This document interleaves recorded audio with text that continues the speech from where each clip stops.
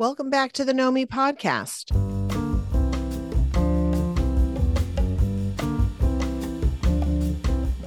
In today's episode, we're exploring a topic that can have a profound impact on how we live our lives, making unconscious beliefs conscious and turning limiting beliefs into useful ones that serve us. I'm your host, Cynthia, a licensed mental health counselor. And I'm Madeline, a trained coach and your co-host for this journey. Together, we're not only a mother-daughter duo, but also a team committed to helping you uncover the hidden treasures within yourself. We'll be delving into the ways in which our unconscious beliefs can hold us back and how we can transform them into powerful tools for personal growth. Throughout our lives, we unconsciously adopt certain beliefs that may hinder our progress or keep us from reaching our full potential. These limiting beliefs can be deeply ingrained, and they often go unnoticed. But with a little self-awareness and a willingness to challenge these beliefs, we can break free from their grip and unleash our true potential. In this episode, we'll be sharing techniques, stories, and insights to help you identify and overcome your own limiting beliefs. And as always, we'll be weaving in our unique perspectives as mother and daughter, as well as drawing on our professional backgrounds in mental health and coaching. So grab a cup of tea, settle in, and get ready to discover the power of transforming unconscious beliefs into life-changing opportunities. Let's go.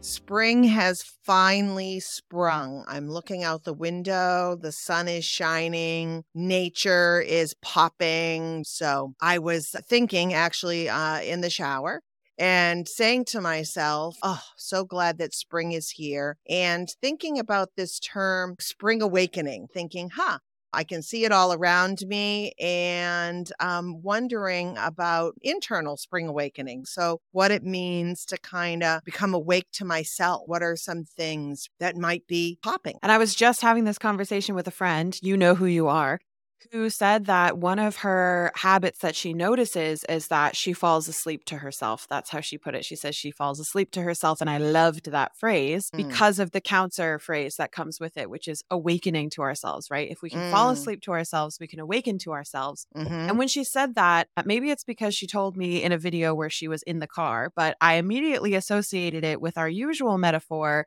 of being in the driver's seat of your life. And I was like, all right, how does this compare? How does this fit in? The car is something that we build, right? It exists out of our values, our beliefs, our histories, our memories. That's basically what builds this car, right?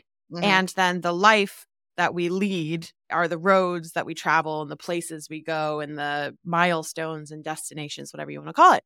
And so when I heard her say this falling asleep to herself, and I thought about this metaphor again, I was like, oh, it's like being on cruise control. It's like being on autopilot. It happens to the best of us. When things get busy or even when we're actually in a great place, we can become a little bit less conscious of every tiny moment. And there's a huge resurgence of trying to stay present. I think being present falls into this conversation as well.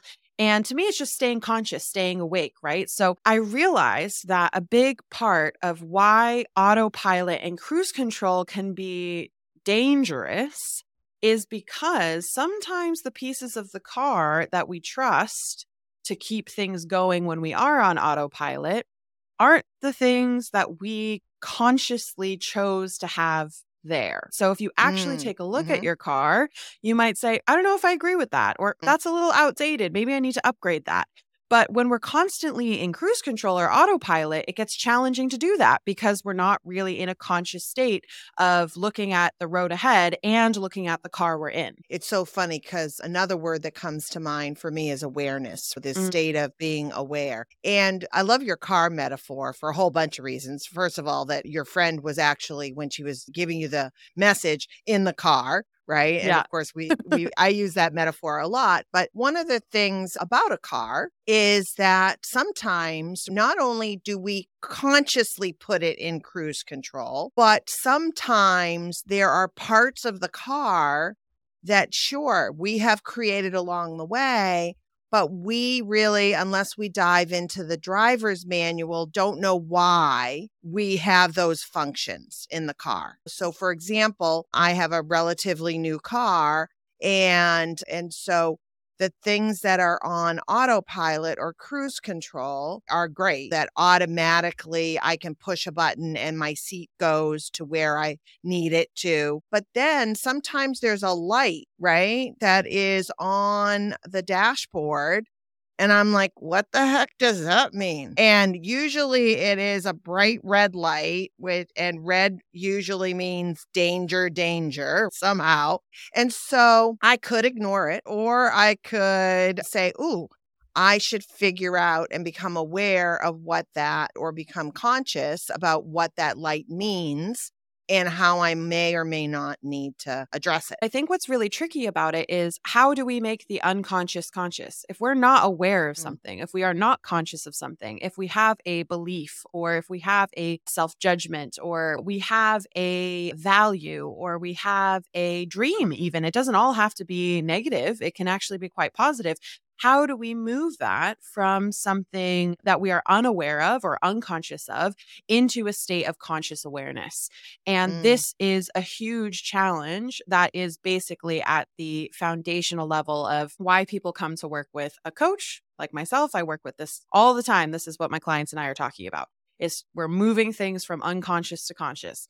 And using questions to facilitate it. But I'm curious about your thoughts, Mom. Tell me a little bit about some of the challenges that you see around moving things from unconscious to conscious. If we keep with our car metaphor, the unconscious mind is the way, way back, is the trunk. And it is shaped by experiences, it's shaped by culture, it's shaped by thoughts that we had and things like that. So it is out of reach when you're in the driver's seat of your life, and it's undercover, so to speak. I, with my clients, a lot of times tell them it's the place that stores your values and your beliefs, right? So what we want to be aware of is how the unconscious mind shapes our belief and how we can uncover those beliefs. So what I'll say a lot of times to my clients is, who packed your suitcases that are in your trunk for your journey of life? And what I mean by this is, there is a fundamental development of the human experience, which is that for a lot of time, from when we're born to, I don't know, say about the age of 16, 17, 18, we're having someone else pack our suitcase, right? We're having someone else plant these values, plant these beliefs, plant interpretations of experiences, either in our core family or the world at large. And then they're nicely being put in the trunk of our car. I think of when you guys went off to college, right? Packed up the car, or packed up the suitcases for you because you were flying all the way to China. And there were things that I packed in that suitcase for you in your life, as far as values and beliefs and whatevers. And sometimes those are not conscious, right? They're unconscious. Like, you weren't aware that I tucked a couple of those things, those beliefs, those values, those whatever, in your suitcase. When we talk about bringing things from unconscious to conscious, what are the actual ways that we can do that? One tool that I offer up, because it's really helped me and it helps my clients, is there are usually key words when we're talking about belief systems. It comes up in our language, whether it's inside of our heads or it's what we're verbalizing. And they're usually the shoulds, can'ts, and couldn'ts. So especially shoulds and can'ts. So when I hear a client, for example, say, oh, I can't do that. It is what it is. I shouldn't do that. I should do this. There's usually a subconscious belief underneath that should or can't. And so if you find yourself just making blanket statements about things you should or shouldn't do, or you can or can't do, that's a rule book moment. And rule book moments tend to be belief moments. And just to take a little mini step backwards, one of the first things that you're talking about needing to do is opening up that suitcase, actually being aware. And you're right, we absolutely bump into those when we bump into a behavior we don't like, a feeling we don't like, a thought, like you use the word limiting. I think this is a really great way of being able to identify with those words, right? Ooh, woulda, coulda, shoulda, can't. All those are definitely defining words and a definition around a belief that I might be holding. And some of them are not bad. I should brush my teeth after every meal. Okay. That belief is okay. We maybe won't challenge that belief. But when you're talking about those limiting beliefs that really stop us in our tracks and where we lose our motivation or we lose sight of having a full and joyful life. Opening your suitcase does not mean dumping it out. You don't have to No. dump it out. Mm-mm. You can choose to open the suitcase, to take a peek at the rule book, and use your discernment, use your discretion to go through what you want to keep, what serves you, as we've said in the back, what's useful, and either rewrite, adjust, improve, or toss out what's not working for you. Absolutely. And we can do this in a couple of ways as well. This is where self-reflection comes in, right? As we're looking at this item, we're taking time to think about what we think about this item and how we feel about this item and what behaviors would accompany this item. This is a really good time where if we bump into these items, right, these behaviors, these thoughts, these motivations or lack of motivations, that we can really be reflective about it as far as what it means to us. And we can adjust. I think this is one of the big things is with limiting beliefs, with anything, I find there tends to be this like 0 to 60 narrative, right? Or 0-1 binary, throw it out or keep it, right? The power of adjusting, let me tell you, when it comes to beliefs, when it comes to most things in life, just making a tiny change to that can be really helpful so that you can keep the legacy belief that has served you and you want to hold because it's important to you. It's part of your value system. It's part of your belief system. But you can tailor it in a way that it actually works for you and your life rather than limiting you. That's the true thing of limiting beliefs, right? We're not talking about, okay, in order to unlimit yourself, you have to go out and believe I can do anything. Usually our beliefs are quite complex. They're not, I can't do anything or I can do everything. There's something in the middle. And so it's about the mild adjustments. So here's an example of a belief that you might adjust. A belief that comes up a lot is financial beliefs, money beliefs tend to come up a lot. A lot of people have legacy beliefs from society, culture, parents, etc. around money. And a big one is money is the most important resource. I hear this a lot between the lines and blatantly. And so it doesn't have to be that you decide money isn't important at all. Money doesn't matter. We don't have to go to that extreme. Rather, to take that limiting belief, which can feel suffocating. If you think that money is the most important resource, it can cause wreak a lot of havoc, right?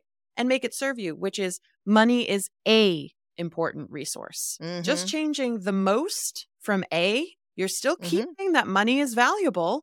It makes the world go round. It unlocks doors. It helps you get things. It definitely is powerful, but changing the belief, just altering it slightly from the most important resource to a important resource opens up that belief to ask the question, what are the other resources? What else is available to me? And suddenly you've turned something limiting into something empowering. Absolutely. I love that. And you know me, I love a good metaphor. What's coming to mind is the word limiting. We are already, it means that there's some Jersey barriers. And so what you're saying is that I can make the conscious choice to figure out where would be the safest place for my Jersey barriers to be. Because one of the things I find working with a lot of my clients is they like to swing that pendulum. Like, I better have that Jersey barrier so tight to me that there's no way I can move. Or I have to have that Jersey barrier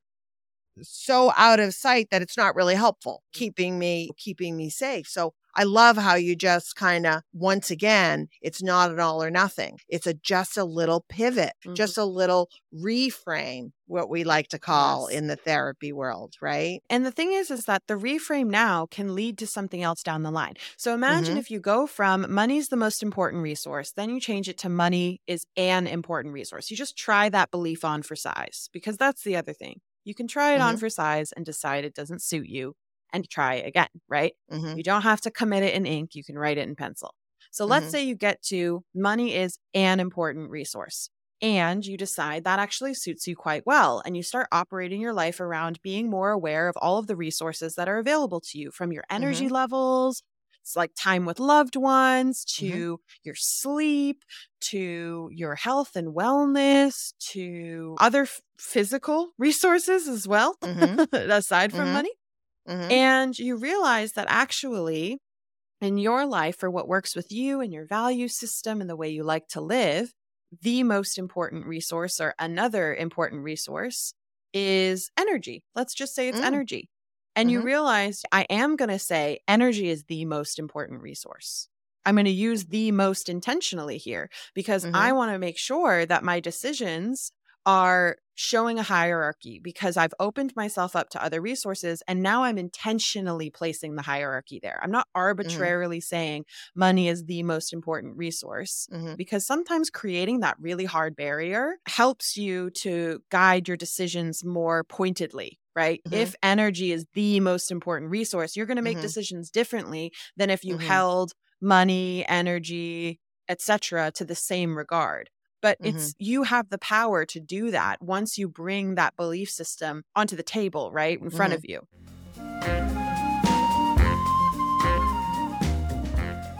Hi, Madeline here. And I'm just dropping in to say how grateful we are to be a part of your self-discovery journey. If you found the tools, resources, and conversations that we've had on the Know Me podcast to be helpful, then we'd love for you to consider supporting us on Patreon. You can find all of our membership options on patreon.com/knowme. With just the cost of a cup of coffee, you help to support us do what we do best. Provide resources to help people feel more supported and to contribute to a world where mental health matters. Thanks so much for listening. Let's get back to the episode. Absolutely. And just to go back to how the conscious and the subconscious or the unconscious work is that it really is important to, like you said, sometimes the pivot that you're talking about is moving it from completely unconscious. I had no idea that I thought money was the most important thing in my life. I like, ooh, surprise. And then moving it to just a little pivot of, oh, well, I'm at least aware of it, right? So I'm aware of it. So it makes sense that my behaviors and my thoughts and maybe some of my fears or my hopes and dreams are attached to those or entangled in that belief, right?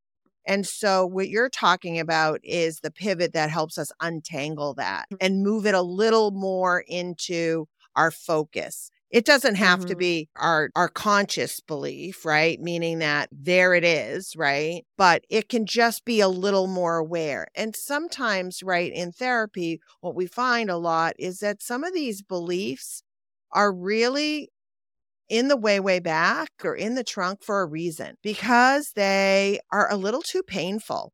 Right? They're a little too painful to uncover, right? And so this is where therapy and being gentle with ourselves can be really helpful because it's not about the belief being good or bad or right or wrong or whatever. It's about, does it serve you? And how maybe a modification would have it serve you better.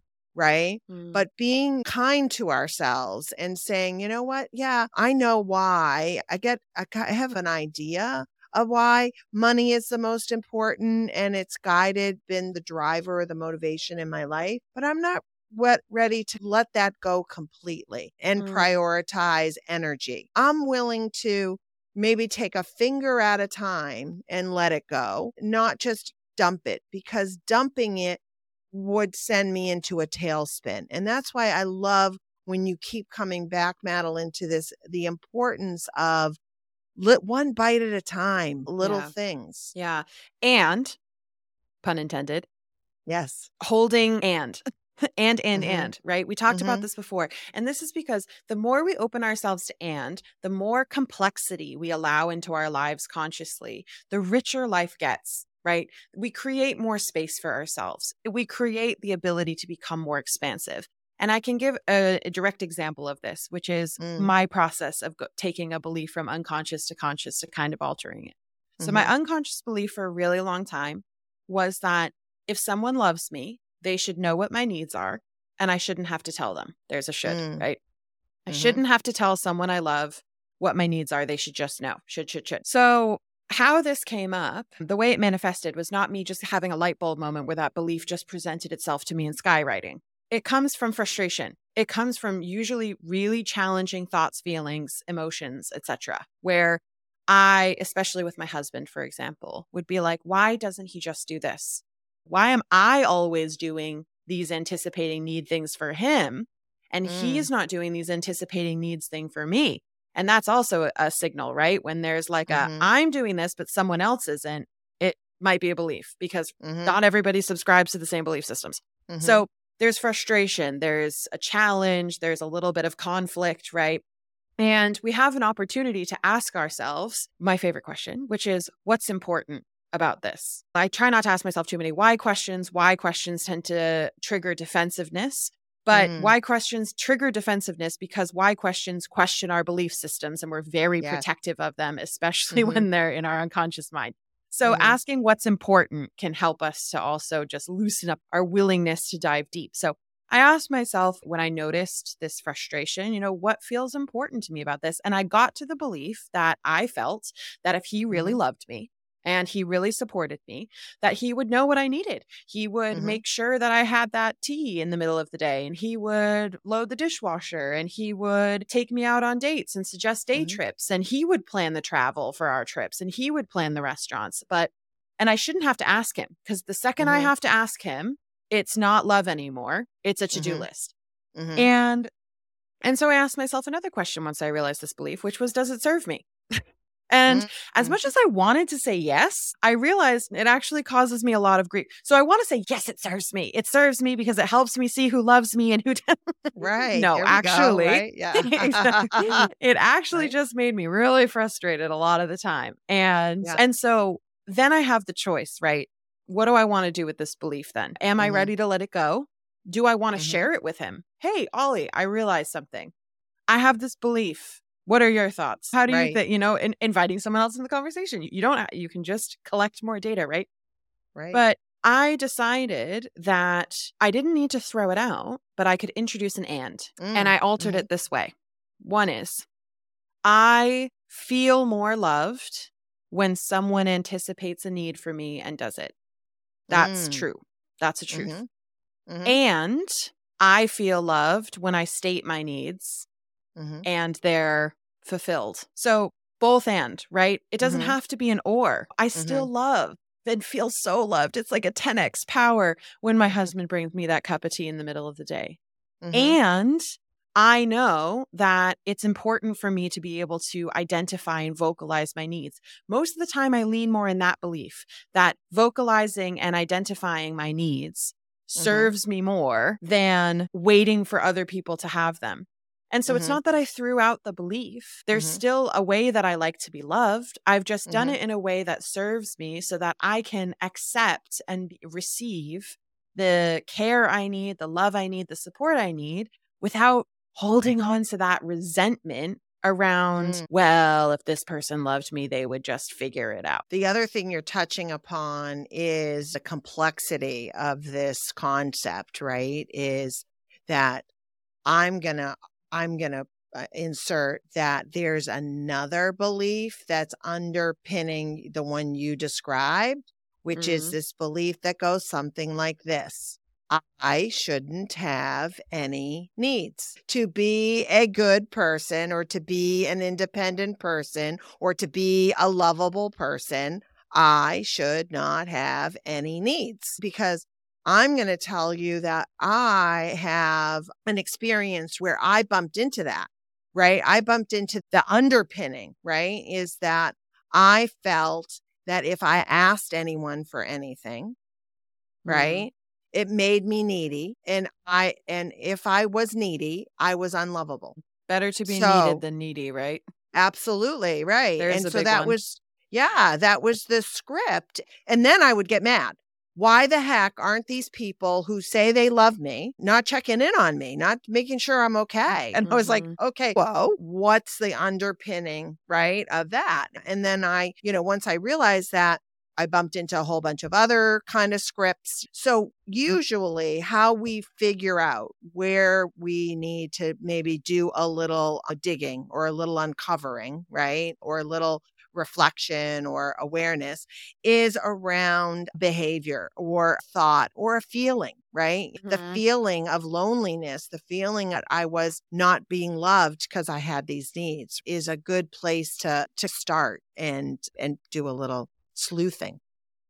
Yeah, and honestly, if you want to learn more about your value system or your belief system, and you've never done values or beliefs work before, everyone always thinks to go to the what makes you feel fulfilled, what fills your Mm, cup. That's a great place to go. It's the harder mm, place to go. The mhm, easier place to go is where what pisses you off, what just really gets you going, what are your mhm, most annoying pet peeves in other people. mhm, What mhm, are the things you judge others and yourself for the most? What are mhm. your triggers? What makes you feel sad? What makes you feel lonely? This is the place to go if you really want to do some values digging. And this is something that actually came up in a recent conversation as well, which was this idea of resonance, right? So what is resonance? When something resonates with us, we use this phrase a lot more commonly. Resonance is not just positive emotion. It doesn't Mm, just mean alignment in a positive way, right? mhm. It can mean alignment or any sort of vibration that's challenging as well. Emotional reaction is resonance. Something's tuning with us. Even if it's out of tune, there's still resonance, right? Exactly. Yes. And so oftentimes I urge my clients, if they're really struggling to figure out what makes them joyful, to go toward what makes them angry. That is so important, right? And that is one of the key indicators that you're in unconscious mind, right? And there's a couple others, right? If you're easily distracted, right? If you're maybe forgetful, if I'm in unconscious mind, I am not hearing what you're saying. If you're finding yourself tuning out, right? If you're reactive, if you're reactive, it means that something's triggered, probably an autopilot, feeling anxious or stressed. And then, of course, physical symptoms, right? Bessel van Kolk says in his The Body Keeps the Score, we have physical symptoms that we experience in our bodies during some of these times. Like maybe it's digestion problems, maybe it's a headache. Maybe it is our shoulders being up to our ears or something like that. Maybe it's clenching our jaw, right? Those are some other areas to really pay attention to as indicators of, ooh, guess what? You might want to see what the heck's going on in the trunk. We've talked a lot about identifying the beliefs and reframing the beliefs. And that can sound like a lot of work.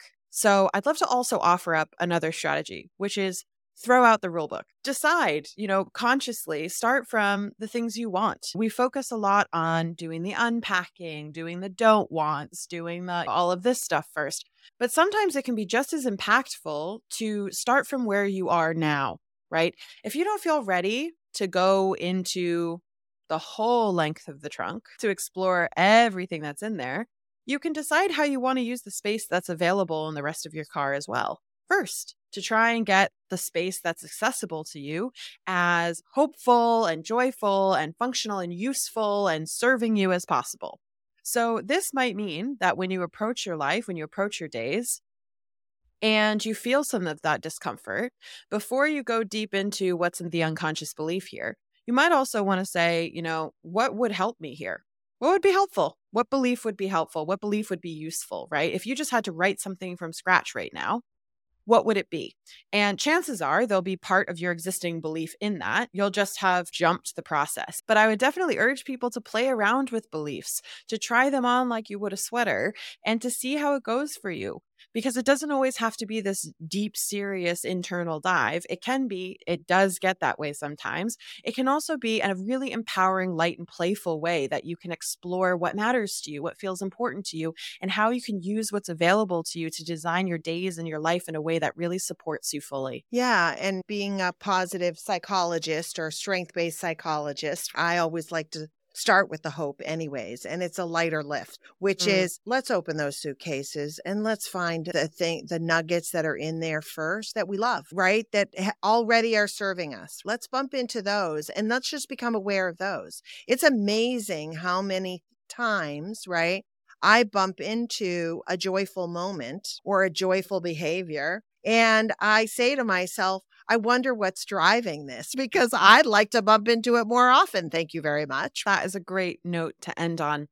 because it reminds us of the broad scope of the human experience. Yes, there are Yes. some challenging bits in there, and we can choose how we want to handle those.